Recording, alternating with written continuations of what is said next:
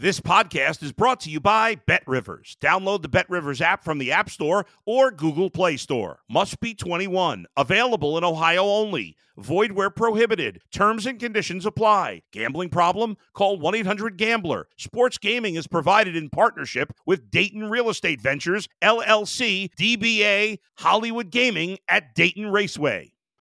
Let's go to the bullpen with Adam the Bull on the BetRivers Network. We're talking with the great Terry Francona. I know everybody poo-poos baseball fights. They're like, hey, you go out there and everybody's just talking and shoving. But when you get out there, man, those guys are big. They get after it. And when they get after it, man, look out. It makes you a little nervous. Robin Ventura still won't talk about Nolan Ryan to this day. He wants nothing with that conversation. Listen to The Bullpen with Adam the Bull on Apple, Spotify, or wherever you get your podcasts. You're listening to Sports Bettor's Paradise on the BetRivers Network. All right, more college football previews along with Paul Stone at Paul Stone Sports, Bruce Marshall, a CBS Sports Line, and VegasInsider.com. I'm Jimmy out with you. We love some college football, and Paul, you getting ready to go to Las Vegas for the South Point Games of the Year? Chris Andrews posting. Is that correct? Well, I'm not for sure. You asked me, and I'm kind of in the process of deciding. I've bet so many games of the year so far. Started betting them in late February in different markets, and I'm already going out there Monday for Bet Bash, which is next week. So I've got to decide whether I'm going to be there Friday or stay married. So it's no, I'm maybe going to miss it this year, although she would certainly sign off on it, but I'd be gone a long time. So probably going to miss it this year, and somewhat based on the late timing. Yeah, and we look at the ACC this year. I was actually in Clemson a couple of months ago, and taking a tour of their football facility, and just said, our tour was like, conference championships just aren't enough around here anymore. I mean, to get a little spoiled, and since we hadn't been to the playoff, but they've won 7 of the last 8 conference titles, and here comes Florida State. They will get them, but Clemson does get Notre Dame and Florida State both at home in Death Valley. Last year, my favorite under of the year, and that was Georgia Tech under. I said, this roster and his schedule, this is a recipe to get fired. Well, the coach got fired too early, and they split the rest of their games down the stretch and covered that over, and he got the job permanently. But overall, with your research, Paul, we'll start with you. This league in the ACC, in this 14-team league. I kind of lost you there for just a second. You said about the 14-team league, just a general overview. Yeah, just general through your research. What's some things you've taken away from this league this year?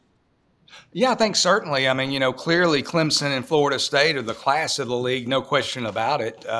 They stand out, and then North Carolina would be the other team that's got a chance to win with Drake May. They're going to have a prolific offense again, but certainly their defense continues to be the riddle that they haven't solved. And I really think from there, I mean, even though Pittsburgh, Pat Narduzzi is one of those coaches who does more with less, so to speak, and it seems like these defensive guys just year in and year out, he's producing first-round guys that you didn't hear of maybe until their sophomore or junior year. So he can really coach them up. But I really think after those top 3, whether you're talking about Pittsburgh, I think they're a little bit down.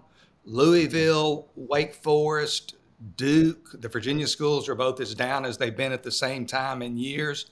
I just think even though the ACC's been ridiculed, quite a bit the last several years, I think behind those top 2 teams and certainly behind those top 3 teams, the league even has less depth 3 through 14 than it's had in the past. Yeah, Bruce, it does seem that way with those high totals. Clemson at 10, Florida State at 9.5.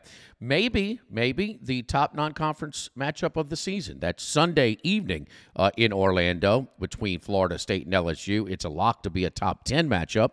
And we know how that thing finished in the Superdome last year with a missed extra point away from going to overtime, scoring on the last play. But you do like the Clemson over, Bruce, over 10. Again, as I mentioned earlier, 7 of the last 8 conference championships. But, has their roster dipped a little bit? Or are they just lacking that just big-time quarterback like Deshaun Watson or Trevor Lawrence. Cade Klubnik comes in. They're very high on him, but he did have a rough go in the bowl game against Tennessee. And new offensive coordinator Garrett Riley comes in from TCU. Yeah, all of the above that about the league. By the way, Florida State and LSU, a Sunday in Orlando in September. What are the odds there's going to be a lightning delay there? I wouldn't schedule a game outside in the first week in September in Orlando, but that's just me. Anyway, I want to comment about this league and amplifying what Paul said. The bottom tier of this league is a little more expansive than other leagues. I mean, the bottom is really far away, and there's more teams at the bottom in this league. So you've got that top tier with those two middle tier, and the bottom tier about split from the rest of the from each other. So there's a bigger bottom tier in this league, and I think Clemson has taken advantage of that for the past decade, really, with Dabo. And you make some valid points about, has this thing slipped a little bit? It has. I mean, the last couple of years, there's no doubt about it. But if you see it, and I see it, and Paul sees it, Dabo sees it. And he went out and did something about it by bringing Garrett Riley in from TCU. And he told Brandon Streeter, you're not my guy anymore to run this offense. It just didn't look quite the same last year. You're right. Beyond Deshaun Watson and beyond Trevor Lawrence, it's been a little bit tougher to get this offense going, perhaps. But Klubnik, you guys might remember, and Jimmy, I'm pretty sure for you, after the opener last year at Georgia Tech, and they brought Klubnik in late in the game for Ugalele, and I was texting everybody. I said, this kid's going to start before the year is over. He's you can tell the way he moves, the grasp of things. He knows how to play quarterback. He knows how to play football. His stats don't show quite as much last year. They had a good statistical night in the ACC title game when he finally took over at quarterback. But he can do a lot of things. What I like about Garrett Riley coming in, and I liked about TCU last year, is there were different ways that they could beat you with that offense. I mean, they could slug it out, or they could go and throw the football and hurt you through the air. I love Will Shipley at running back. He is a violent runner. So I think that part of the infantry component is going to be okay. I think Klubnik can run the offense well. I'm not sure they have those top. We'll have to see if they have the top end wideouts that they've often had over the past decade in Death Valley. That'll be a key. But in this league, I don't see them losing twice. And there's that showdown with Florida State there. But beyond that, I don't think they're going to lose in this league. So I am looking at them over, and that's how I'm going to go with the Dabo in a big year for him to get where he thinks he should be, and that's in the Final Four. No, a guy like Justin Ross, they don't have that guy right now. So and also, some people outside of the SEC footprint will get a little upset, but it's that elite level SEC defensive front that is a common theme for a lot of teams that have made, and they certainly had that in Trevor Lawrence's first year as a starter that got him all the way to the national championship. So Clemson, but again, the league and the schedule, their two toughest games are at home. Yeah. So that is it. We talk about Florida State at 9.5. Their total. Norvell's fourth year, Paul, and he's just kind of, you don't have an opinion on the win total here, but he did retain a couple of difference makers in the quarterback, Jordan Travis, and also the defensive end, Jared Verse. And little by little, this roster is getting better and better and better. No, they're not Bobby Bowden elite level, but they are moving in the right direction. No question. I mean, they're moving in the right direction. And this time last year, Mike Norvell was on the hot seat. We've talked about it, I think, often on this podcast. People were talking about Dion. They were talking about Coach Prime coming to Tallahassee to save the day. And now Florida State not only ends the year last year in the end of the year top 10, they're going to be ranked in the top 10 this season to start the year, probably number 7. So they're going to be a top 10 team. I'm going to take a little bit of a contrarian position here, even though I love Mike Norvell. They return a bona fide Heisman Trophy contender in Jordan Travis, one of the best dual threat quarterbacks in the nation. They're really solid at the skill positions, feature one of the nation's top offensive lines.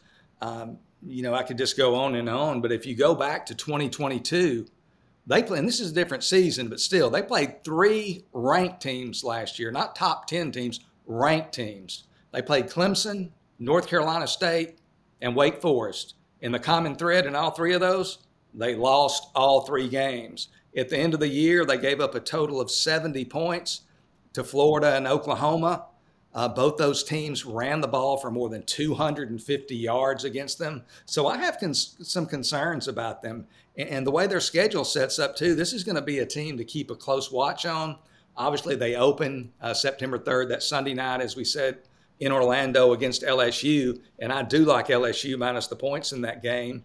But then, as we said, they travel to Clemson on September 23rd. They're going to be about a field goal underdog in both those games. If they lose those two games, a team that started the season with national playoff aspirations, now with two losses and out of the playoff hunt, do they all of a sudden, head south? I think that's really something to keep an eye on. But this LSU team, they got some great talent, but I still think it's a little bit of fool's gold. There's only one thing keeping me from betting Florida State, from betting them to go under their regular season win total. It's really more than one thing. It's three words: Atlantic Coast Conference. So the conference they're in just doesn't give me much confidence to bet the under. But I think this Florida State team, I think they're a little bit overhyped coming in. Yeah, they may be. But Travis is. Listen, he's just a better college quarterback than a lot of guys who were drafted pretty high last year. Now, I'm not saying he's going to get drafted as high as a Levis or Richardson, but he certainly outperformed those guys last year. So he is 24 touchdowns and 5 interceptions. So a pretty good jump from the year before. Talking about offense, talking about quarterbacks, a guy that's going to be high, highly drafted, Drake May. He's legit, and no doubt. Mac Brown still steady. Started 9-1 last year, Bruce, and then lost their last. Now 4 of those wins by 3 points or less. So they were living right last year during that 9-1 start. Then they lost their last 4. So their win total 8.5. So not a strong opinion either way, but the Tar Heels are going to just try and outscore people, I would assume, this year. Yeah, the way they closed last year was very disturbing. That they were a 3 TD favorite against Georgia Tech and blew that game, and there were a lot of ramifications there. I think that helped Brett Key get the job. We'll talk about the Yellow Jackets a little bit later. But it started the Heels on a little bit of a slide down the stretch. They lost their last 4 games, including the bowl game against Oregon and San Diego. Now, Drake May, this was very interesting in the offseason. We talked about Phil Longo yesterday, or in the Big Ten preview when we did that one at Wisconsin. Now, he was the coordinator there last year, and Mac Brown was very, very scared that Drake May was going to leave in the portal after Longo took the job at Wisconsin. He allowed May to be part of the process in finding a new offensive coordinator, and really part of the process. And he and Mac both kind of jointly agreed that Chip Lindsey was the right guy. We'll see. Lindsey, as a head coach, did not work for him at Troy, but he has good experience as a play caller. He's worked for Gus Malzahn before, pretty well respected. He says he's going to keep a lot of Longo stuff. He likes to run the ball a little bit as well. One note about them, we mentioned this yesterday about how much North Carolina, the run pass last year. Remember, May ran for 700 yards last year, and a lot of those runs came, they play out of the shotgun and in passing situations. So they passed more than that, 53, 54% passing plays when he goes out scrambling. They're trying to pass. He's a great runner, but they want to protect him a little bit more if they can. But they're going to try to keep as many of the Longo elements. And this kid threw for over 4,000 yards last year. They think he could be the top pick in the draft. A lot of people compare him to Justin Herbert. Okay, so we know the offense, whatever the specifics are with Lindsey and Longo at Wisconsin, I think they'll still be fine. The question that their ceiling, though, is there because of the defense. Now, another one of these situations where the pace of the games for North Carolina was very brisk last year, and this happens if Illinois' defense played at North Carolina last year, they would have allowed a lot more than 12.8 points per game. It's just because the pace of the games were that way. Nonetheless, Gene Chizik's stop unit was right near the bottom in almost every ACC defensive metric. they were better than they were the year before, believe it or not. That's how bad they were previously. But they've still got a ways to go there on the defensive side if they're going to make that big leap up. So, and I don't like the way they closed last year, and I mentioned that right at the top. So I'm a little ambivalent to go either way. I'm tempted to give an over on North Carolina because I think May is that good. He might end up, he's in the Heisman discussion, but I'd rather just sit back. There's other spots in the ACC I think are a little bit better for the season win projection. Yeah, maybe a lean toward the under as well. The under shaded to minus 134 at Bet Rivers right now. You know, it's funny. It kind of caught me by surprise that Louisville had a higher win total at 8 compared to Miami at 7.5 and Pitt at 7. Jeff Brom takes over. He does add the Cal quarterback, Jack Plummer, who was pretty productive last year with a limited roster. But it's a schedule. They avoid the top 3, the 3 teams we just broke down. Clemson, Florida State, and North Carolina. None of those teams are on Louisville's schedule this year at 8. But, Paul, we get to the one that you're zeroing in on, and that is the Miami Hurricanes. Mario Cristobal, his first year was not good. 5-7. He's got 7 new assistants on his staff this year. Both coordinator, including both coordinators. He does return 19 return starters. And Van Dyke, I like this guy. I couldn't believe they were playing the Houston transfer before him a couple of years ago. He elevated them to a late season run back in 2021. But he got hurt. It was in and out of the lineup, and that really hurt them. And can Cristobal manage a game? I mean, at Oregon, he left us wanting a little bit more. I mean, he was the best defense against Justin Herbert, I think, when he was calling the shots at Eugene. So that is always a question mark. You like the under, Paul? Yeah, I mean, talking about Mario Cristobal, you know, Mom always said if you can't say something nice about somebody, don't say anything at all. And so what I'm going to say is Mario Cristobal is a master recruiter. There's no question about that. He can recruit talent to his school. But, you know, like you said, first of all, they got quite a bit of talent returning. They got quite a bit of players returning. They've got 19 starters. You know, got Van Dyke back. I'm maybe not quite as sold on Tyler Van Dyke as you are. I think he's a mid-level ACC Power 5 quarterback. I don't know that he's a first or a second-round draft pick like some people think. But I just don't see enough frontline talent to win 8 games, even in the ACC. A couple of really interesting stats, to me anyway. Over the last 5 seasons, from 2018 through 2022, when favored by less than double digits, so favored by 9.5 points or fewer, Miami is 8-13 straight up, not against the spread. They've won 8 of 21 games outright when favored by 9.5 or fewer points.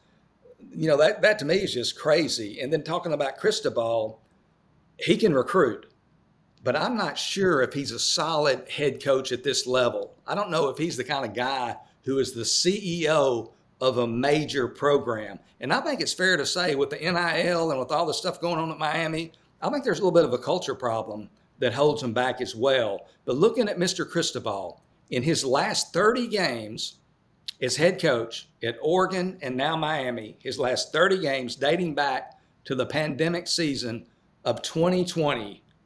I don't know if y'all want to guess what his record is against the spread in those last 30 games, but it's not very good. 7-21-2 against the spread every game, all 30 games. If we knew then what we know now, we'd probably be living in South Beach. We might even be coaching there. But I like Miami, one of my favorite regular season win totals of the year, Miami, to go under the total of 7.5 at minus 159 there at Bet Rivers. And I mentioned underutilization of just a talent that doesn't come around often, a guy that, has, that much size, that much speed, power, arm strength. I mean, he is everything you want. He stayed for an extra year. And I remember the first one of the games sticks out in mind in Seattle against Washington. Well, they got behind 14 points, so then he had to just, okay, Justin, try and win it. And guess what he did? He 2 long touchdown throws and won it back. But it's also just blowing games twice against Stanford, where he just, get to kill the clock, game management type of stuff. I mean, blowing it. So, I mean, he's got to improve on the sideline. I know we kind of highlight some of the big the big gaffes, in game management or clock management. But he's got a list of them over recent times, Bruce. He does. And one other thing here. I mean, he is here because he was John Ruiz's chosen coach. Ruiz is Mr. Booster at Miami. I don't know if there's one booster in the country who has a control of the program like Ruiz does at Miami. And the nil is really cranking at Miami, too. Look who Cristobal has had behind him. He's had Phil Knight, and now he has Ruiz. So he's had some advantages there. But there's a lot of people who didn't think Manny Diaz should have been fired after 2021. And Van Dyke was getting a lot of hype because he looked really good in 2021. One other note, there's some local political intrigue involved because Diaz's father was heavily involved in politics in South Florida. That had something to do with this stuff, too. So Cristobal is there by me in a set of circumstances where he wouldn't have been hired at a lot of other places, I don't believe, except Miami. Hey, Bruce, one of the teams that is below Louisville, and you have circled them, and you like them this year, and that's, Nardizzi's Pitt Panthers. The win total is 7 at Bet Rivers right now. He's brought some stability to the Pitt program. 8 years, he followed that ACC championship game with the 9-4 season last year. He does bring in, this is a third school for Phil Jerkovich, but he will be a starting quarterback. Durability is certainly a concern when you're talking about Jerkovich.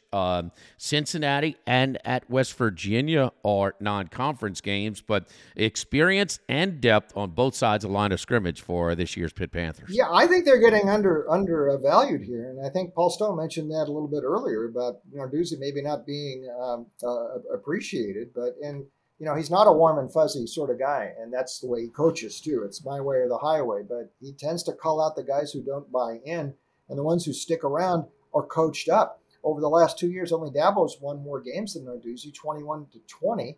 So, and even post-Kenny Pickett a year ago, when we thought they were going to slip, with Slovis, and in the bowl game, Slovis wasn't even there. He opted out, and they still won the bowl game, really exciting over UCLA. That gave them 9 wins. And Pitt, I think just a very, very underappreciated program. Now, this year, Jurkovec, you talk about him. Last year, things went really sideways at BC. I'm not sure Tom Brady could have won last year with what went on at BC, and Moorhead ended up beating him out later in the season. But Jurkovec played pretty well before.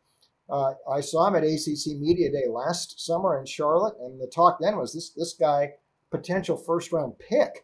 And then it all went bad last year. On the plus side, his coordinator from BC, when he did put up those good numbers prior to last season, Frank Cignetti Jr., is now the offensive coordinator for Narduzzi at Pitt. And Jurkovec is a Pitt native, so he is sort of coming back home, started at Notre Dame, went to BC. So this is sort of a homecoming, his last shot, 6th year, and I think he'll be fine. But it's the defense is what we like about Pitt and Narduzzi. And what I like is, they have been the leading sack team in college football since 2019. So they've had to cycle through some guys, and they're going to have to do some replacing again. Collegiate Yancey was the ACC defensive MVP, NFL high draft pick for this year. So they do have some guys to replace, but he has been able to do that. And his defensive front brings pressure all the time. He was a defensive coach. He was Mark D'Antonio's right-hand man for many years at Michigan State. This probably would have been a better hire for Michigan State than the guy they got, if you ask me. But the schedule breaks pretty light nicely. There are no Clemson. A couple of games at what they used to call Heinz Field, Acrisure now, Wofford to start off, Cincinnati and a bit of a rebuild. And then they have the backyard brawl renewal again at West Virginia, which might be a bit down this year. I could see Pitt starting off 3-0 and then getting above 7 wins, I think, is very, very likely. And there's proof of concept here, and that's what I like. And actually, if Jurkovec can stay healthy, I think Pitt's probably the number 3 team in this league. All right, so Bruce going over 7 with the Pitt Panthers this year. Next couple of teams we're looking at, both at 6.5, both NC State 6.5, but shaded to the over -159. Syracuse 6.5 shaded to the under at -159. Dave Dorn 10 years in Raleigh, trading out quarterbacks, and a couple of quarterbacks have been get banged up recently. Devin Leary goes from Raleigh to Lexington, Kentucky, Brendan Armstrong comes down from the University of Virginia. Both of these guys, excuse me, are very good. And Armstrong especially, kind of a real live wire, but he beat you with his arm or with his legs. And, man, him in and out of the lineup was a major difference for Virginia in his days there. But he comes over to NC State to play quarterback for them. And then Dino Babers, 36-49 in 7 years. They were number 14, 6-0 last year, and had a 21-7 lead of Clemson in Death Valley, but they lost 6-7 to end the season. Garrett Schrader, the former Mississippi State quarterback, improved the passing game, 74 yards a game over last year. Some thoughts on NC State or Syracuse, Paul?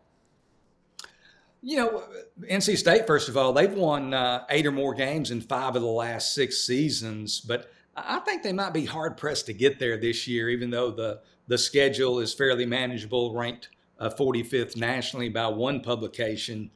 One thing to look at, you talked about Devin Leary. He got hurt, early about mid-season last year, an Achilles injury, I believe, and they obviously struggled mightily offensively after that, especially at the quarterback position. But Devin Leary was the preseason Offensive Player of the Year in the ACC, so this is a big-time talent. Be interesting to see what he does at Kentucky. But as you mentioned, Brennan Armstrong from Virginia, now under center. He's reunited with Robert Anae, his former offensive coordinator there at Virginia. And last year, obviously, was a tough go for Armstrong. But looking back at that 2021 season, he threw for almost 4,500 yards, threw for a lot of touchdowns. He's a bulldog of a quarterback, a tough runner. So will be interesting to see what North Carolina State does. And then looking at Syracuse, they go 1-10 in the pandemic season of 2020. They improved to 5 victories in 2021, and then they win 7 games last year, getting off to that hot start to begin the season. I'm still not sure how they beat Purdue. I had a ticket on Syracuse. I don't know if you guys followed that game, but that was incredible. that was a steal. Yeah, it was a steal. But they lose their standout running back Sean Tucker. That's a lot of productivity. He rushed for over 3,200 yards in his 3-year career, so I think that's going to be difficult to replace. The Orange haven't posted back-to-back winning seasons since back in 2012, 2013. So, it's kind of tough. I don't really have a strong lean either way. They do have non-conference games against Colgate, Western Michigan, and Army, which should be wins, but difficult to find any other surefire victories. So I'll stay away from both those schools as far as any regular season win total recommendations. That Syracuse 32-29 victory over Purdue. I want to say when they scored, Purdue scored with like 25 seconds ago. Was it back-to-back double personal fouls on the kickoff? Where they were kicking off at their own 20-yard line, Bruce? I had 15. I had Purdue in that game, so I yes, me too. Yes. Yeah, it didn't work out too good. A couple things about Dino, though. You talk about assistant coaches. Anae left, like Paul Stone said. Jason Beck, who had roots in the same system. He came from BYU originally. He takes over the offense this year. And interesting, look who's coordinating the defense now. Rocky Long. Talk about out of your comfort zone here. He spent his entire coaching career, New Mexico, San Diego State, back to New Mexico, the father of the 3-3-5, and that's one of the reasons why Dino brought him in, because Tony White, his predecessor, who moved to Nebraska, similar sort of defense, and White played for Rocky Long when he played in his playing days. So there's roots there, and they thought Rocky was going to be the guy. I will say this about Dino. He's got a sense of humor. Last year, in Charlotte, ACC Media Day, somebody asked him, "Are you feeling any pressure, Dino?"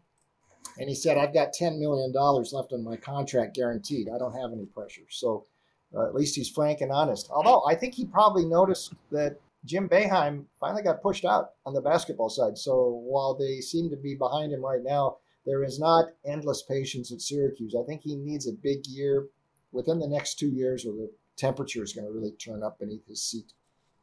All right, the next one I'm going to look at, this is my pick, okay? So, and I agree with you guys.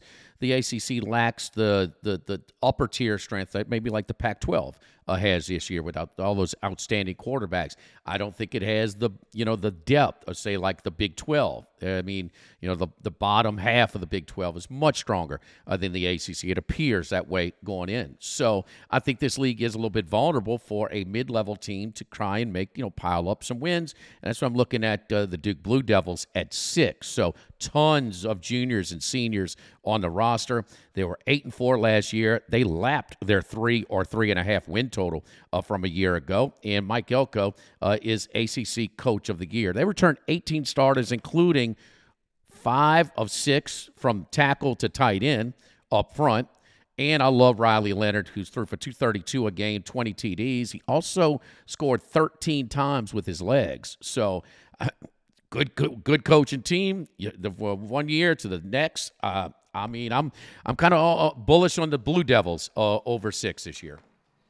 Yeah, I am too. The only concern I have is this schedule is a lot tougher than it was a year ago. And against last year's schedule, I definitely think they would have been. They open with Clemson, a Monday nighter. They've got Notre Dame. They've got Florida State. Now, they do get Dabo and the Fighting Irish do go to Wallace Wade Stadium. And Duke should be favored in its other non-conference games, Lafayette, Northwestern, and UConn. So I think they'll be okay there. But in the league, it's going to be tougher. And they throw Notre Dame in there too, so it's not going to be quite as easy. But I think this was a great example of a career assistant and coordinator. And we've talked about this before. My blanket thought is I kind of wait before committing one way or the other on a career coordinator, no matter how good they might be. When they transition to head coach, it doesn't always work. It worked with Elko. And he's smart enough to do it. And even Jimbo Fisher, if we can decipher everything he said, even he said this guy is brilliant because he worked for Jimbo before. And he worked in the ACC before at Wake Forest. He'd been at Notre Dame too. So he knew the neighborhood there. Riley Leonard came in. Now, at the end of the Cutcliffe regime, they really took a nosedive. And the thought was, okay, Elko was going to help out the defense a lot because the defense disintegrated. And that was definitely true last year. We didn't figure the offense was going to be that much better. They scored almost over 32 points per game. They're more than 10 points per game better than they did in Cutcliffe's last year. Leonard, a great dual threat quarterback. And so they really put everything together very nicely. Started off well, finished well, won the bowl game. The stop end improvements were expected with Elko, and he knows what he's doing. So I do agree with you, Jimmy. Maybe not quite as bullish just because I think that schedule bothers me a little more, especially in league. But I think they probably get over 6 as well and back to the bowl.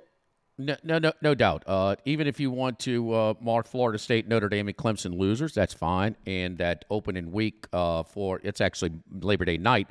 Clemson's a 13-point favorite at Duke, to start to cap off that 5-day Labor Day weekend. But I'm going to pencil in wins for Lafayette, Northwestern, and UConn. So it's going to be the other 6 that are kind of 50-50 games, and we'll see how it's going to be. Could be close, but have so much coming back, man, from last year. And I like first-year coaches who show some signs. They're usually a little bit of a bump up, even more so the following year. So I like what I see. And listen, it just jumped out, man. Junior, senior, yes. all through that depth chart for the Duke Blue Devils. Paul, any thoughts on Duke?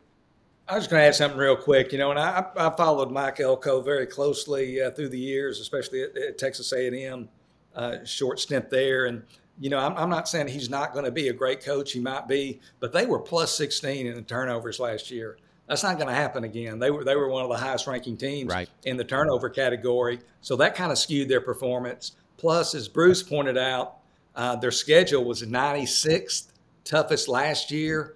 They avoided Clemson and Florida State. They get them both this year, plus Notre Dame. So they go from the 96th most difficult schedule to the 22nd most difficult schedule. But like you, if I'm going one way or the other, I would definitely go over. I would think they're a better possibility to go 7-5 than 5-7. So I'm going to be pulling for you, and maybe if you win, we'll go out for a steak dinner at Hugo Cellar or somewhere.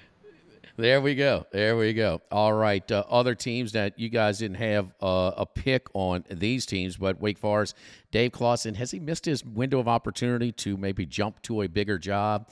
Perhaps 9 years, 59-53 record. You got a winning record over a 9-year span in Winston-Salem. You're doing a heck of a job. 7 straight bowl games for the Demon Deacons. But, of course, the big thing here is the void left by Sam Hartman.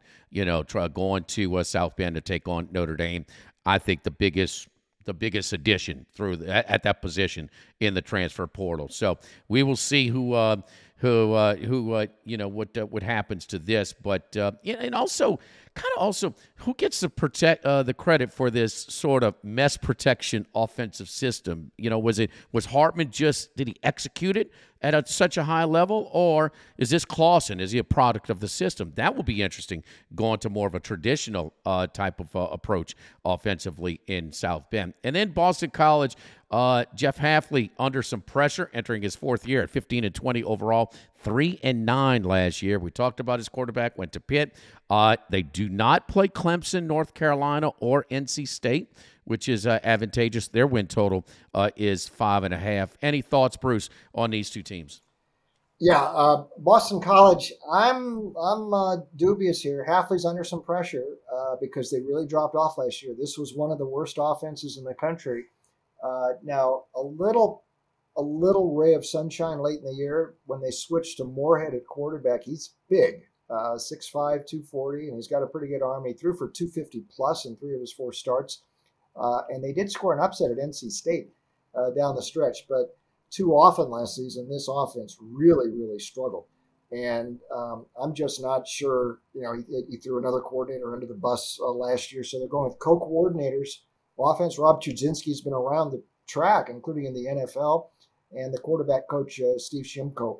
They're going to both share the coordinator job on offense, and he's got co-coordinators on defense, too. So maybe he thinks he needs help. One thing I would note about BC, though, and part of the reason maybe last year that everything fell apart. I mean, the offensive front was bad. This was the bottom-ranked rushing team in the country. But they took a tough injury in fall camp last year, right before the season. Christian Mahogany, maybe one of the best linemen, solid guard, NFL potential, knee injury last year, right before the season started. He didn't play.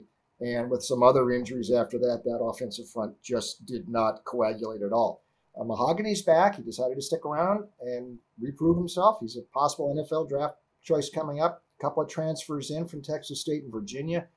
They think they're going to be better up front this year. And after 63 yards per game rushing and allowing 46 sacks last year, this offensive line, I think, is the whole key for Boston College being better than it was a year ago, which I think it will. But will they get? They got to get to 500 really to get over this total. I'm not sure they can do it. One schedule note: I do love this. Friday, Thanksgiving Friday at Miami. What does that remind you of? Doug Flutie to Gerard Phelan. So they're trying to recreate that. Miami might not be too happy about it, but for BC, a lot of feel good with that Thanksgiving Friday game in Miami.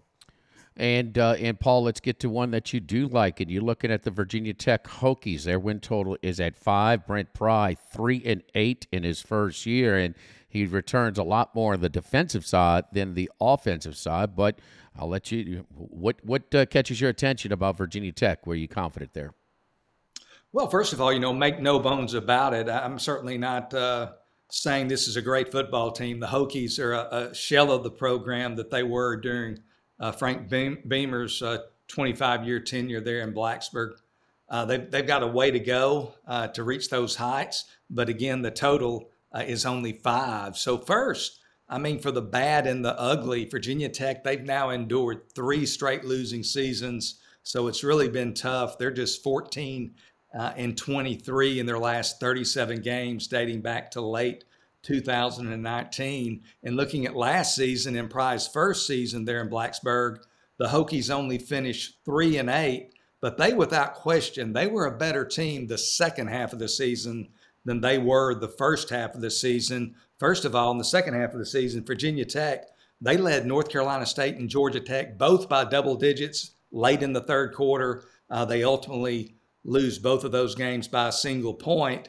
And then they closed the season, what turned out to be their season finale, as a 10-point road dog by upsetting Liberty 23-22. In Virginia Tech, you talked about their defense. They were actually pretty good defensively last year. I mean, without an offense to speak of, they only allowed 24.7 points per game. So that's a pretty good defense. So offense, clearly their problem last year. They only averaged 19.7 points per game, 314 yards per game.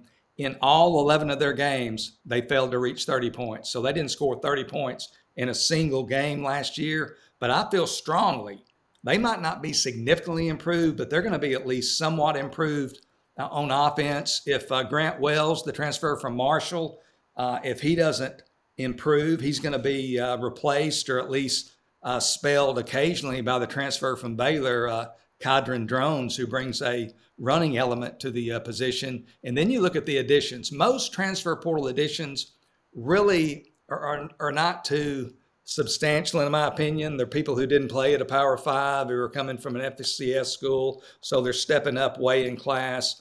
Their numbers just don't justify that they're going to be a great upgrade. But speaking of the FCS, they had a running back from North Carolina A&T, Basil Tootin, who rushed for over 1,300 yards last year. And really the kicker for me, they get through the portal, two really productive receivers, Ali Jennings from Old Dominion, Jalen Lane from Middle Tennessee State. In their careers, those two receivers, they've combined for 266 catches, 3,793 yards, and 26 touchdowns. So a lot of productivity coming at the wide receiver position. That offense is going to be better based on the current numbers that I have. 6 of Virginia Tech's 12 games are going to feature a line of 3 or fewer points as of today. And there's going to be a lot of games like that in the ACC this year, especially in the back end of that conference. But I think they're going to take a positive step in year 2 under Brent Pry in a watered-down ACC. I like them to go over 5 wins at -125 there at Bet Rivers. Yeah, they avoid Clemson also this year on a schedule. Non-conference, interesting non-conference slate. Old Dominion, Purdue, and Marshall for the Hokies. All right, Bruce, let's get to the next one that you like and go to Georgia Tech. We talked about them earlier. Their win total that's at 4.5. Jeff Collins fired after the 4th game last year, going 1-3, and then Brent Key takes over.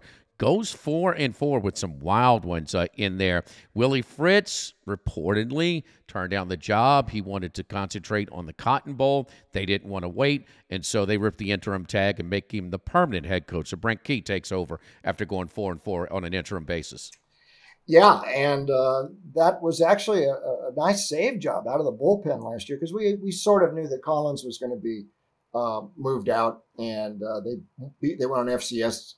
Beat an FCS foe early, but the other 3 games that were really ripped in September. And then he got the boot, and they promoted Key without any thought, I think, that he would have been the ultimate guy. But, you know, he's got some roots there. He was there when George O'Leary was there, and he did rally the troops, and they did win. Those 4 close games were all hair raisers, but that's good. I mean, he showed poise on the sidelines. His team showed some poise. And that North Carolina upset, I think, is really the one that helped him get the job. And they didn't even play Georgia all that badly. Heck of a lot better than TCU. No, they didn't. Sure. So the thought down there, though, a lot of people, Georgia Tech sort of snuck up on some people last year, and they were sort of flying under the radar, especially after the Collins thing. So they'll get more of a test this year. We'll see what goes on at the quarterback spot. Pyron played with some poise when he came in last year, but it was sort of a merry-go-round after Sims got hurt. So we'll see how that works out. You're right. They examined some other coaching candidates there, and I think Willie Fritz could have had this job if he wanted it. The new AD who came in last year, by the way, they fired the AD Stansbury right along with Collins. Jay Batt comes in from Alabama, where he knew Key, where he worked on Nick Saban's staff, so it wasn't that big of a leap for him to give Key a shot here. I'm not sure, though, they're going to be able to pick up the pace from where they did last year. They won all those close games. Still some questions at offense, who's going to be at quarterback. The task is daunting on the flats. Again, this is one of these schools, academically, they don't just let everybody in. So the portal, even though they've had some ads in there, they're not going to be able to do a full rebuild in the portal. So it's going to have to be a cultured situation there with Key and his staff coaching these guys up. I think the jury is very much out on this hire. I don't know if there's enough structurally different in the program right now, except the guy at the top from where they were with Collins, and certainly without a guy like Sims, who was a catalyst when he was healthy. I'm not sure they've got that at quarterback. So I'm not too bullish on Georgia Tech right now. We need to see a little bit more proof that Key is the guy. Expectations are low, but I don't think they will exceed these lower expectations. All right, under 4.5 for Bruce on the Georgia Tech Yellow Jackets going to Oxford this year, so making a return trip to Ole Miss, and then they end up, of course, with their annual contest against Georgia. That's a couple of tough non-conference games for the Georgia Tech Yellow Jackets. South Carolina State out of the MEAC, and then they open up in Atlanta against Louisville, another Power 5. It's a conference game, to start off. But anyway, double barrel action by you guys. So you both like Virginia under 3.5. That's a low number, but the Cavaliers, of course, we talk about Brandon Armstrong. They lose him, and so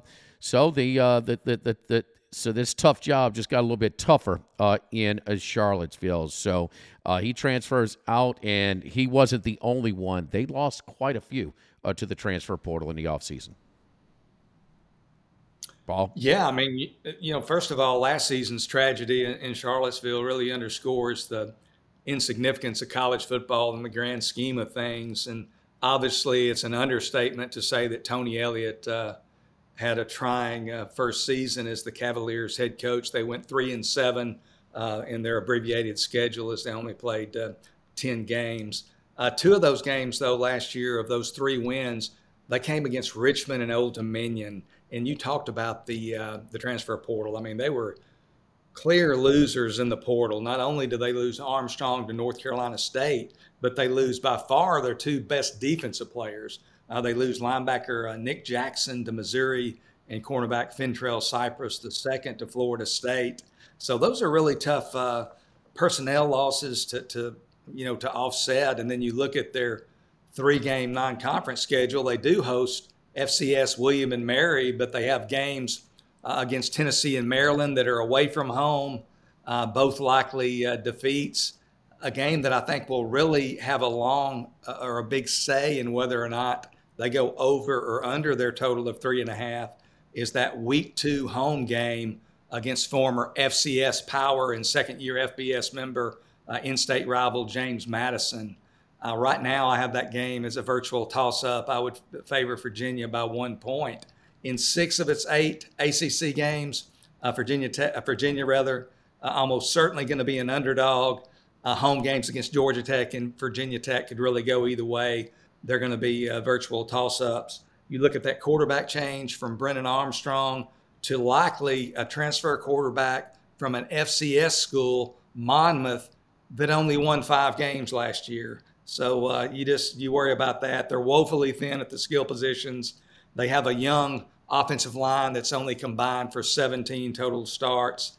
I just don't see this team winning 4 games. I think Tony Elliott's tenure in Charlottesville may be a short one, and I like Virginia under 3.5 wins. Yeah, and you talked about the schedule too, Bruce, before we get to it, but Paul, open it up with Tennessee. I mean, so that's got their attention. Then, in between Maryland, they'll play James Madison. James Madison, on the flip side, they open up with Bucknell. So there'll be, just a tune-up before they play Virginia there. Bruce, you like the Virginia to the under as well? Absolutely. And by the way, William & Mary is picked to win the CAA. You don't think they're going to be fired up to go into Charlottesville? I'm not sure Virginia wins that game either. I hate to pick on Elliott for what happened at Virginia on campus last year. But the fact is he did a terrible job. And he looked a lot better at Clemson when he was there, when he had Watson and he had Trevor Lawrence. The year before, 2021, when Clemson was when DJ was there, the offense was awful. And by the way, Dabo's assistants, Dabo's aides, his disciples, Jeff Scott washed out completely at South Florida. Venables last year, bad debut. Tony Elliott, Dabo and his disciples aren't doing all that well. And we could tell at ACC Media Day last year when Elliott said he was going to change the offense and slow it down. Yeah, they had the offensive line. He had some adjustments to do there.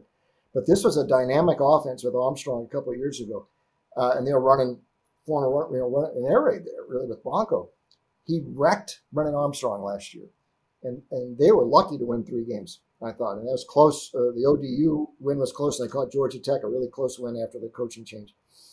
This is going bad for Elliott, and I think they are under it. I think they lose to James Madison and maybe William and Mary. This could really be a disaster this year. All right, so we ended up with both Bruce and Paul liking the under in Virginia, under 3.5, which shaded to the under -143 at Bet Rivers right now. That does it for our ACC preview. Catch all of our previews right here on the Sports Bettor's Paradise YouTube channel on the Bet Rivers Network. For Bruce Marshall, for Paul Stone, I'm Jimmy Ott here on the Sports Bettor's Paradise. If you're a tennis fan, you'll love Betting Weekly Game Bet Match on the Bet Rivers Network. Whether you're a bettor or just love tennis, you'll enjoy the in-depth analysis each week of the tennis calendar. Subscribe to Game Bet Match today from your favorite podcast provider.